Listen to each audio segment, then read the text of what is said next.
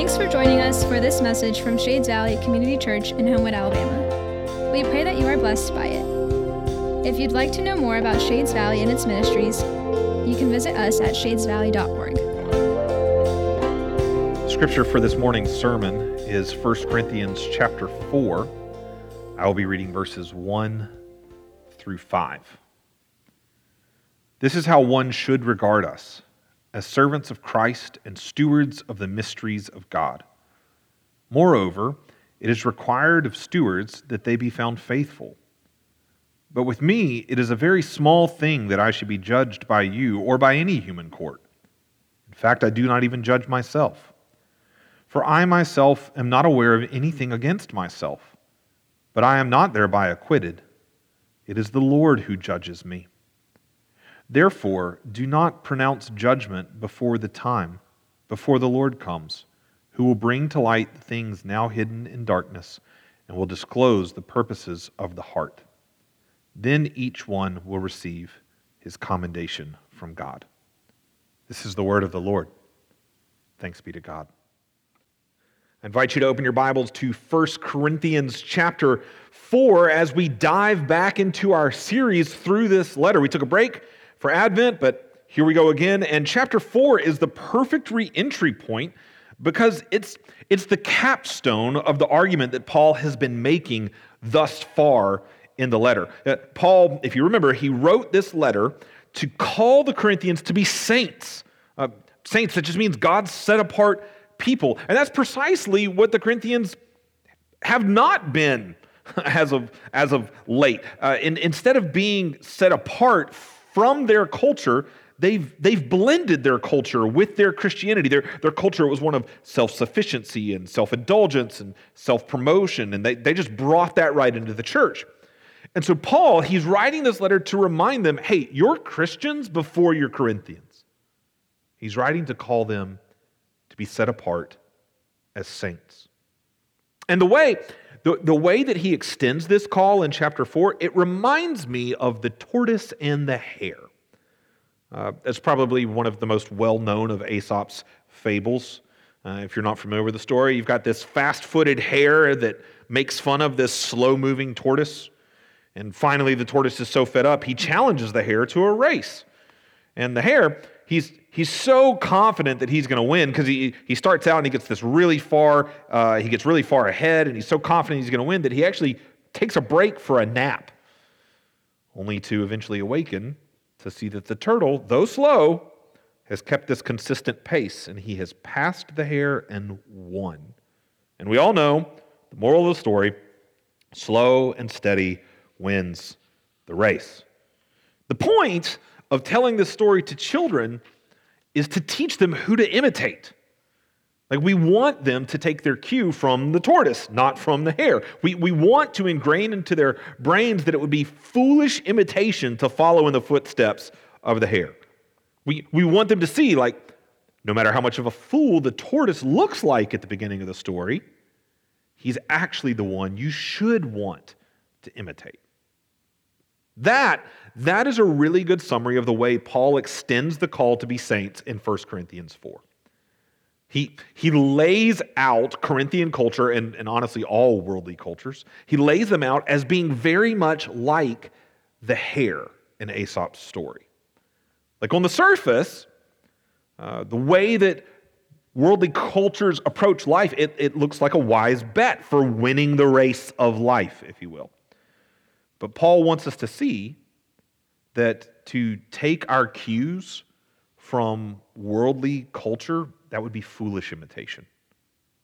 Rather, it's the tortoise-like Christians of our world, or the tortoise-like Christians that the world ridicules as being fools, people like Paul. Like, our call is to actually take our cue from them. Our call is away from foolish imitation and towards imitating fools. Will we answer that call? The call to be saints. That's the question that Paul asks us in 1 Corinthians 4, and he does it in 3 steps by showing the Corinthians what should be the case, what is the case, and asking what will be the case. So let's take those things one at a time. Number one, what should be the case? Like among the Corinthians and among us, what should answering the call to be saints look like? What should be the case? Paul starts laying it out in verse 1. Read it with me. This is how one should regard us. Paul and Apollos, that's the us right there. And he's saying this is what should be the case when you think about us. This is how one should regard us as servants of Christ and stewards of the mysteries of God. What is Paul talking about? Like, if you haven't been with us, or even if you have, it's been a little while since we've been into this letter, you've got to recall that in Corinthian culture, people found their identity, purpose, meaning by achieving social glory, social status. Remember, this was a culture of self-promotion. And one of the main ways that they achieved this social glory and status was by attaching themselves to popular teachers known as sophists. And the more famous your teacher, the higher up the social ladder you climbed. And at the very beginning of this letter, we saw that this is one of the primary ways the Corinthian church had blended the surrounding culture with their Christianity. They imported this practice by claiming to belong to different church leaders and teachers in an attempt to elevate their spiritual status. So it was like they were basically saying, I'm more spiritual because I follow Paul. Paul who founded our church. And others were like, well, no, I'm more spiritual because I follow Apollos. Apollos was a very gifted teacher, and he had spent some time in Corinth. So it's like saying, well, I follow the most gifted teacher our church has ever had. So that makes me more spiritual. And the Corinthians, basically, they were judging which leaders were the most effective, and then judging one another based on what leader they chose to follow. They were embracing arrogant individualism, like their culture. Like, this is all about me and what I can do to promote myself. Arrogant individualism. They were embracing that instead of being a united people set apart for God. Saints. A united people set apart for God. And for Paul has labored for the last 3 chapters to show them this should not be the case. What should be the case? How should the Corinthians think about their leaders and their teachers? This is how one should regard us, as servants of Christ and stewards of the mysteries of God. Paul says we're like servants who steward the resources that their master has entrusted to them. And we've been entrusted with the mysteries of God. That's one of Paul's favorite ways to talk about the gospel. We've been entrusted with the gospel. So basically, Paul's saying, Corinth, you got to understand, like, our goal, me, Apollos, all of us, our goal is not to be the most powerful and effective teacher in your eyes. Our goal is to be faithful to Christ, our master, our king, and to be faithful to present the gospel that he's entrusted to us. That's precisely what Paul says in verse 2. Moreover, it's required of stewards that they be found faithful. This verse, it makes me think of a pharmacist. I've been visiting the pharmacy a lot lately. My house, we've been passing around sickness for forever. Y'all can pray for Holly. She actually went down on Saturday. And but I tell you all of that to say, I've been getting a lot of prescriptions filled. And a pharmacist, their job is not to decide what medicine I need. Like, no, they receive a script. And their job is to fill that script. Like it would make no sense for me to get all judgmental on a pharmacist for the medicine that they gave me. Like they are just faithfully doing what they've been instructed to do. And so this is very similar to what Paul is saying, right? He's saying, Corinth, you can sit in judgment over me and every other minister all you want. You can try to use your culture's standards to judge my ministry, but honestly, that means nothing to me. I'm a servant of God, a steward of His gospel. I want Him to find me faithful. Just like a pharmacist is ultimately answers to the doctor who's like, I've got to be faithful to give what the doctor has prescribed. I want to be faithful, a faithful steward of the gospel of Christ. Is that not what Paul says in verses 3 through 5? But with me, it's a very small thing that I should be judged by you, Corinth, or any human court. In fact, I do not even judge myself, for I'm not aware of anything against myself.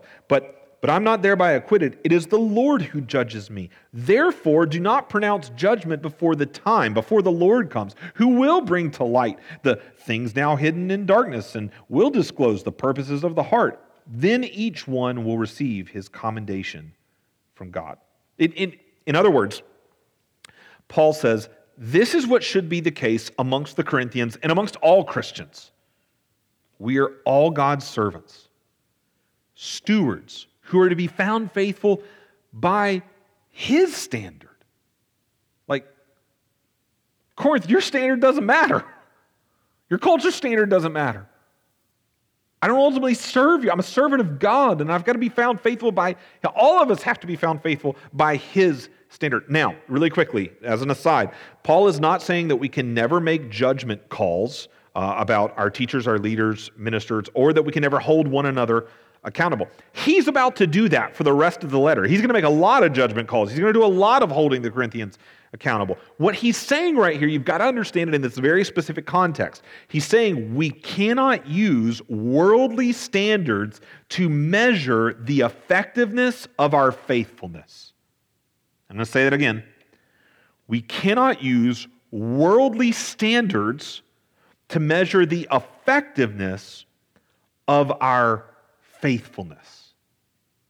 Man, that's freeing. Like, worldly standards of effectiveness tend to always rely on results. How many times have you looked at your life, measuring it by results, looked at your relationship with Christ, measuring it by results, quote unquote, and felt like a failure? How many times have I, Shades, as a pastor, I look at my own ministry and I try to measure it using worldly standards of success, and I end up feeling like, does anything I do even make a difference? This is so freeing that I cannot use worldly standards to measure the effectiveness of our faithfulness. God alone sees whether or not what we are doing in our faithfulness to Him is truly and eternally effective. If we can't use worldly standards, like, see the implication of this, if we can't use worldly standards to measure the effectiveness of our faithfulness, then we cannot use effectiveness to elevate our status.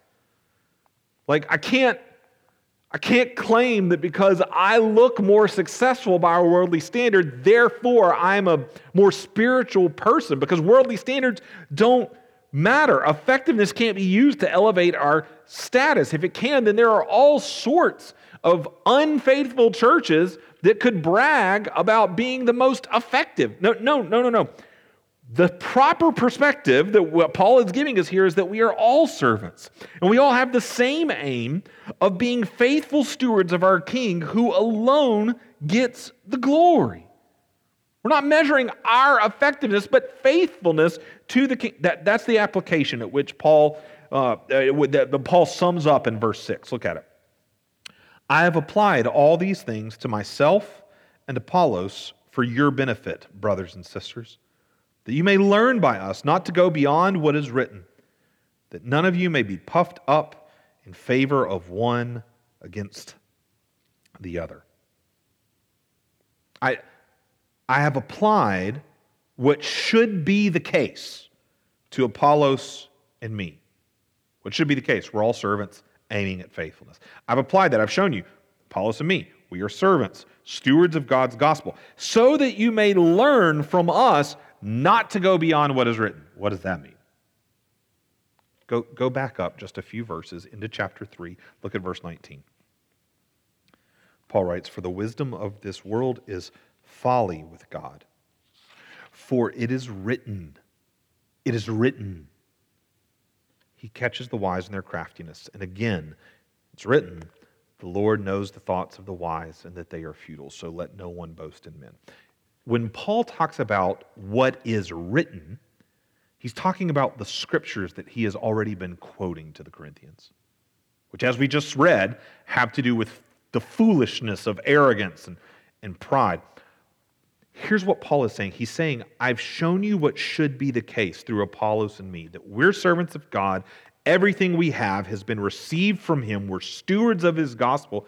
So don't go beyond what is written and boast in us. I've shown you those scriptures that talk about the foolishness of arrogance and boasting. Don't boast in us, and don't boast in yourselves, Corinth. Don't you see? You're the same as Apollos and me. You're servants of God aimed at faithfulness. That's what he says in verse 7. For who sees anything different in you?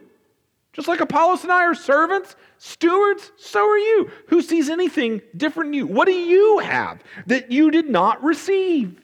Just like Apollos and I. We're stewards. Everything we have, the gospel, the mysteries of God, we received it all. What do you have that you did not receive? If then you received it, why do you boast as if you did not receive it? Shades, verse 7, this is a summary of what should be the case.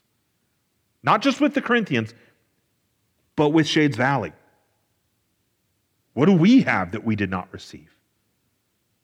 And if we have received everything, why would we boast in anything? I can tell you why I find myself boasting. Because we definitely boast, right? I'm guilty of boasting. I believe it's because that is the air that our culture breathes. One of self-promotion and boasting. Like, we're a society of self-made individuals who pulled themselves up by their own bootstraps, right? I mean, if you ask us, what do we have that we did not receive? We're going to say everything. I worked for everything that I have, and I deserve the glory. I've climbed the ladder. I've earned my social circle and the elites that I rub shoulders with, and I should be recognized for my standing. And Shades, we import that culture into the church, seeing spirituality as a ladder to climb. And as I advance, I believe I'm worthy of recognition and respect. It shows up in phrases like, I've earned my place in this church. People should recognize my standing and superior spirituality. But Shades, the case should be that we all recognize everything we have is received. The church is not a society of individuals earning. We're a society of saints saved by grace. Everything's a gift.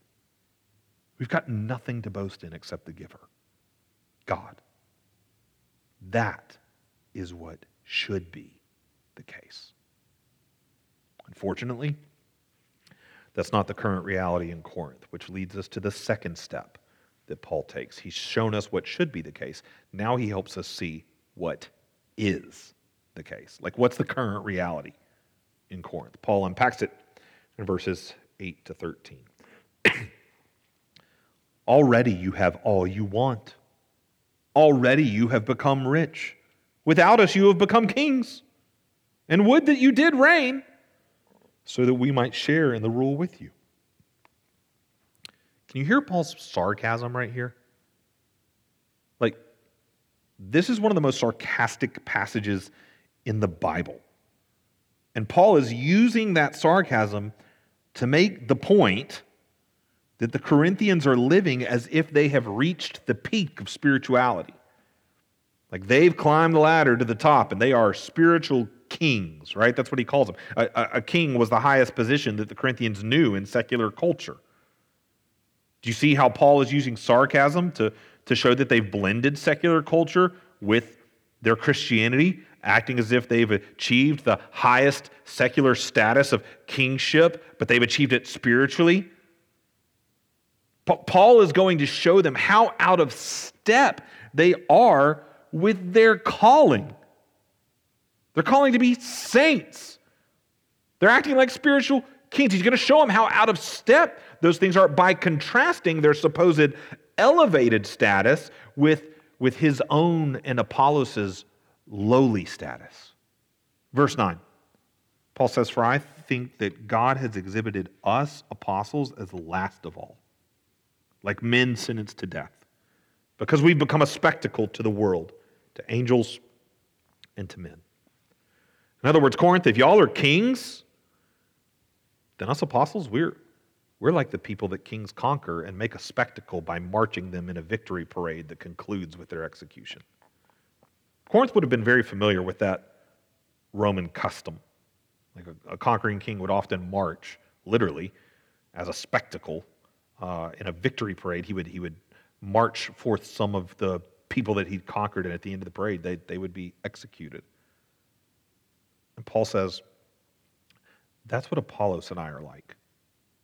Corinth, if y'all are kings, we're the other end of the social ladder.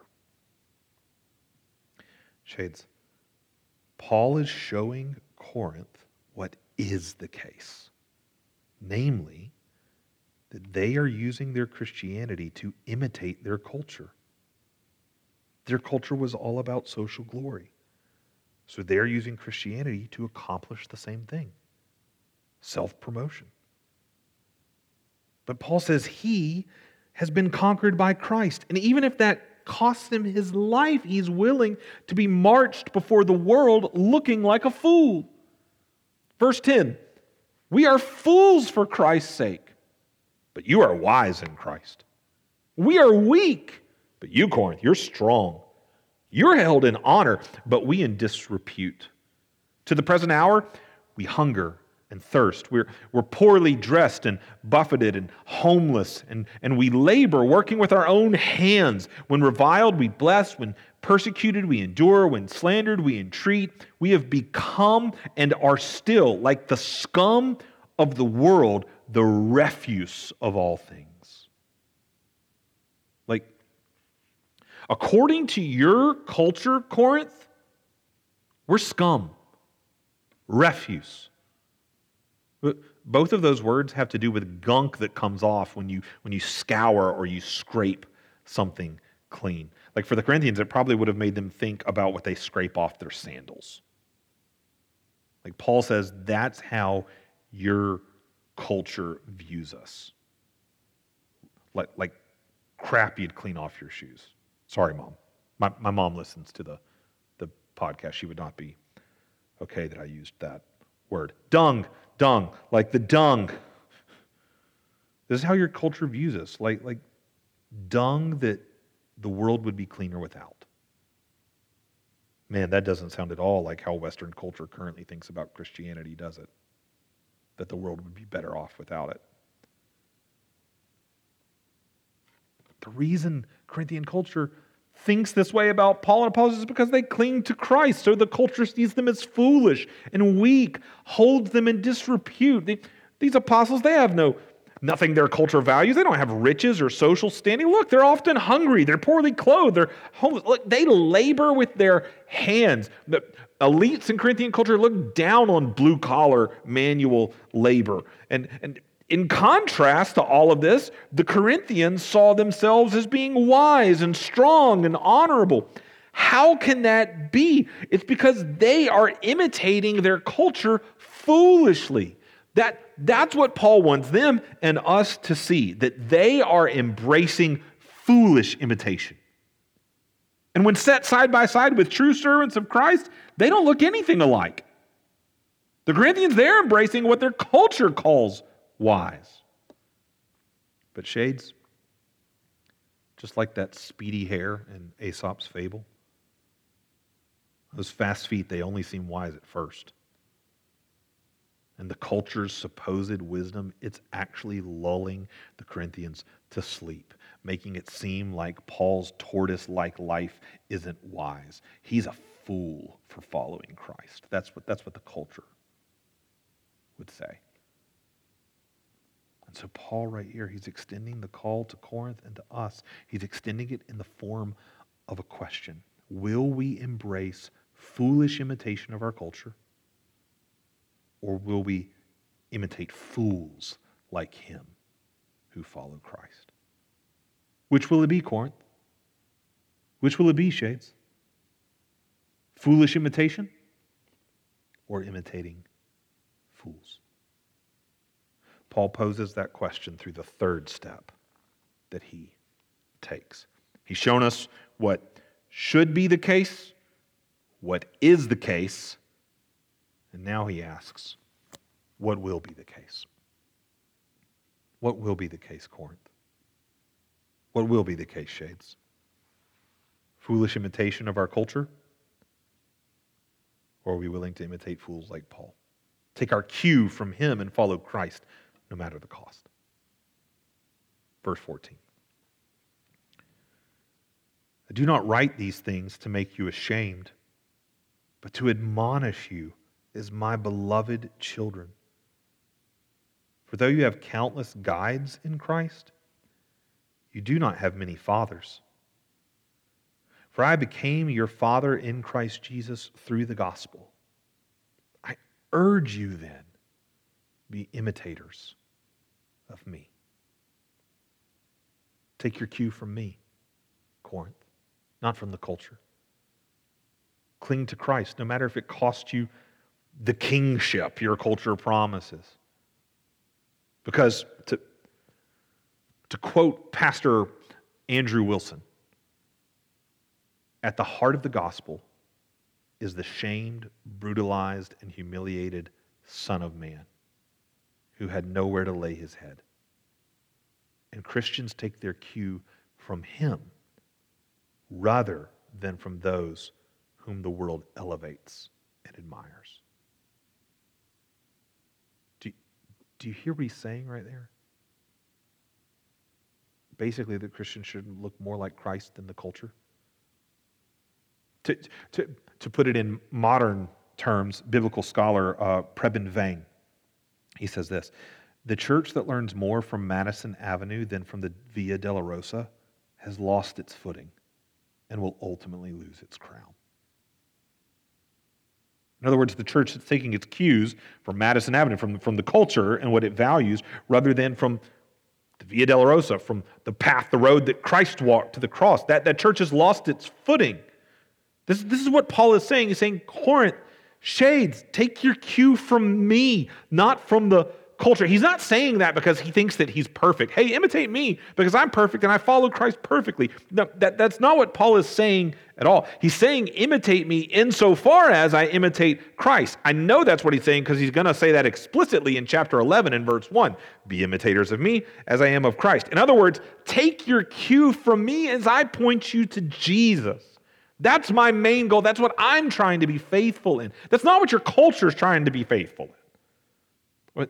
Paul is not, he's not right here. He's not acting like a proud sophist, shaming his students into copying his supposed perfection. No, he's more like a loving father, humbly trying to point his children in the right direction. Isn't that what Paul said in verse 14?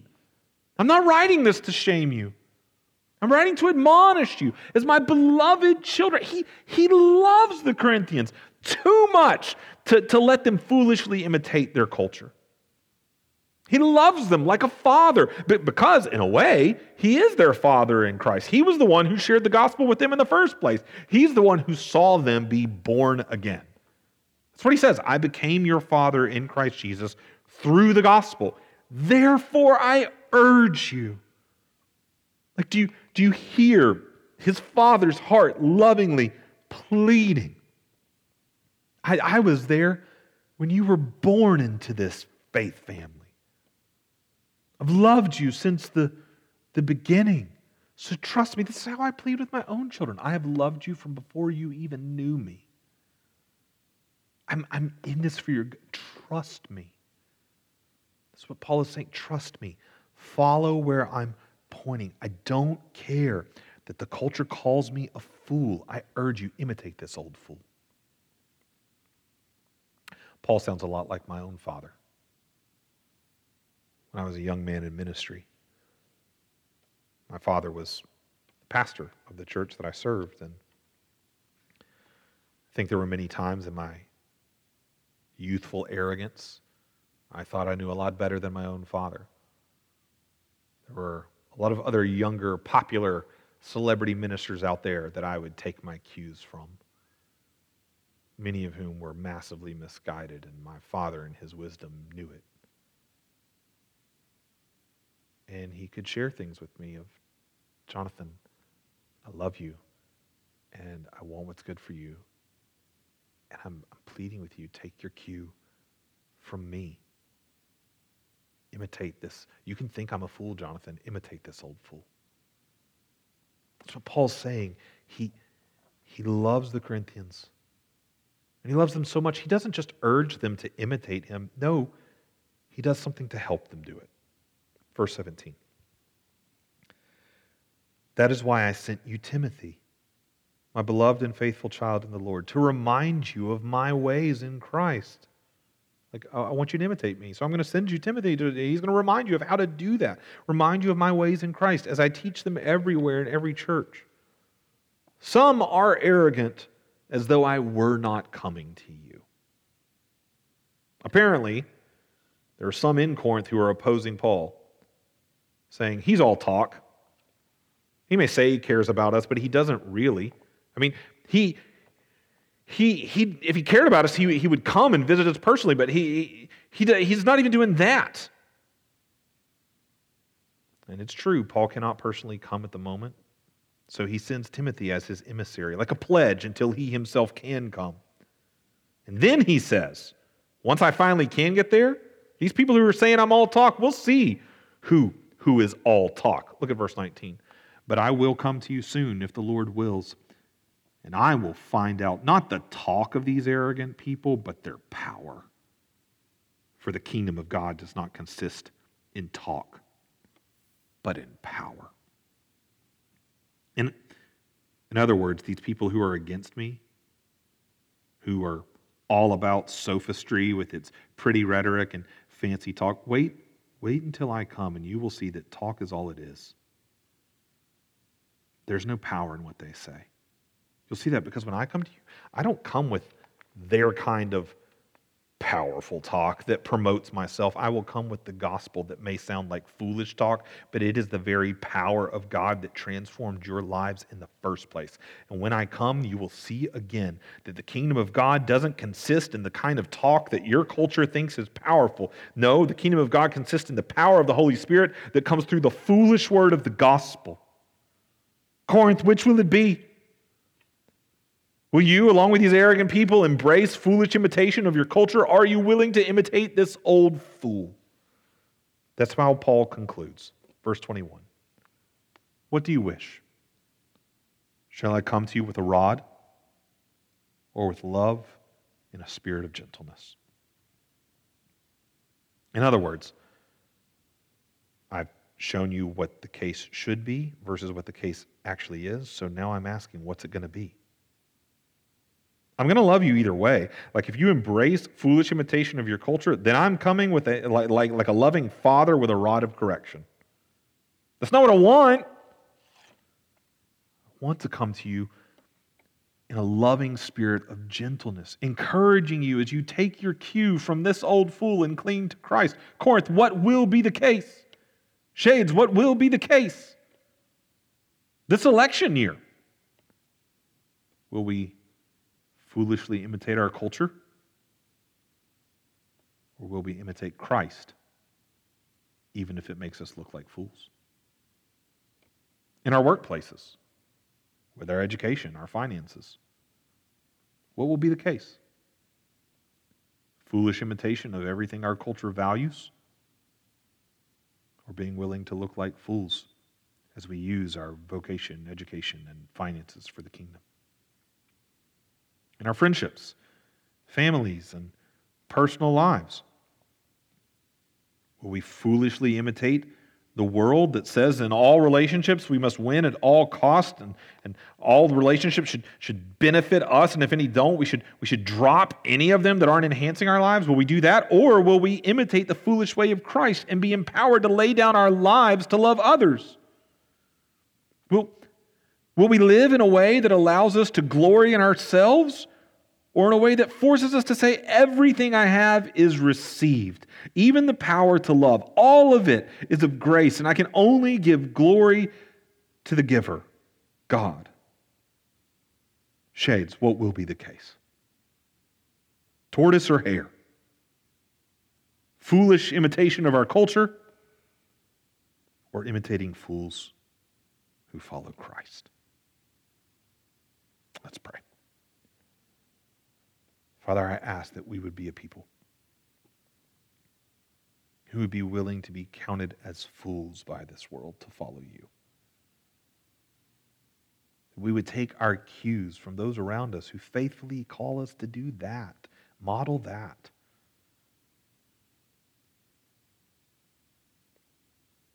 I pray that you would open our eyes to all of the foolish ways we imitate the world. That we would be a people set apart as your saints, who you've called us to be. We pray these things in the name of your Son, Jesus, and by your Spirit. Amen.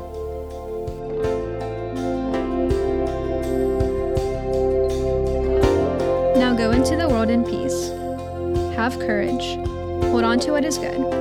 Honor all men. Strengthen the faint-hearted. Support the weak. Help the suffering and share the gospel. Love and serve the Lord in the power of the Holy Spirit. And may the grace of our Lord Jesus Christ be with us all. Amen.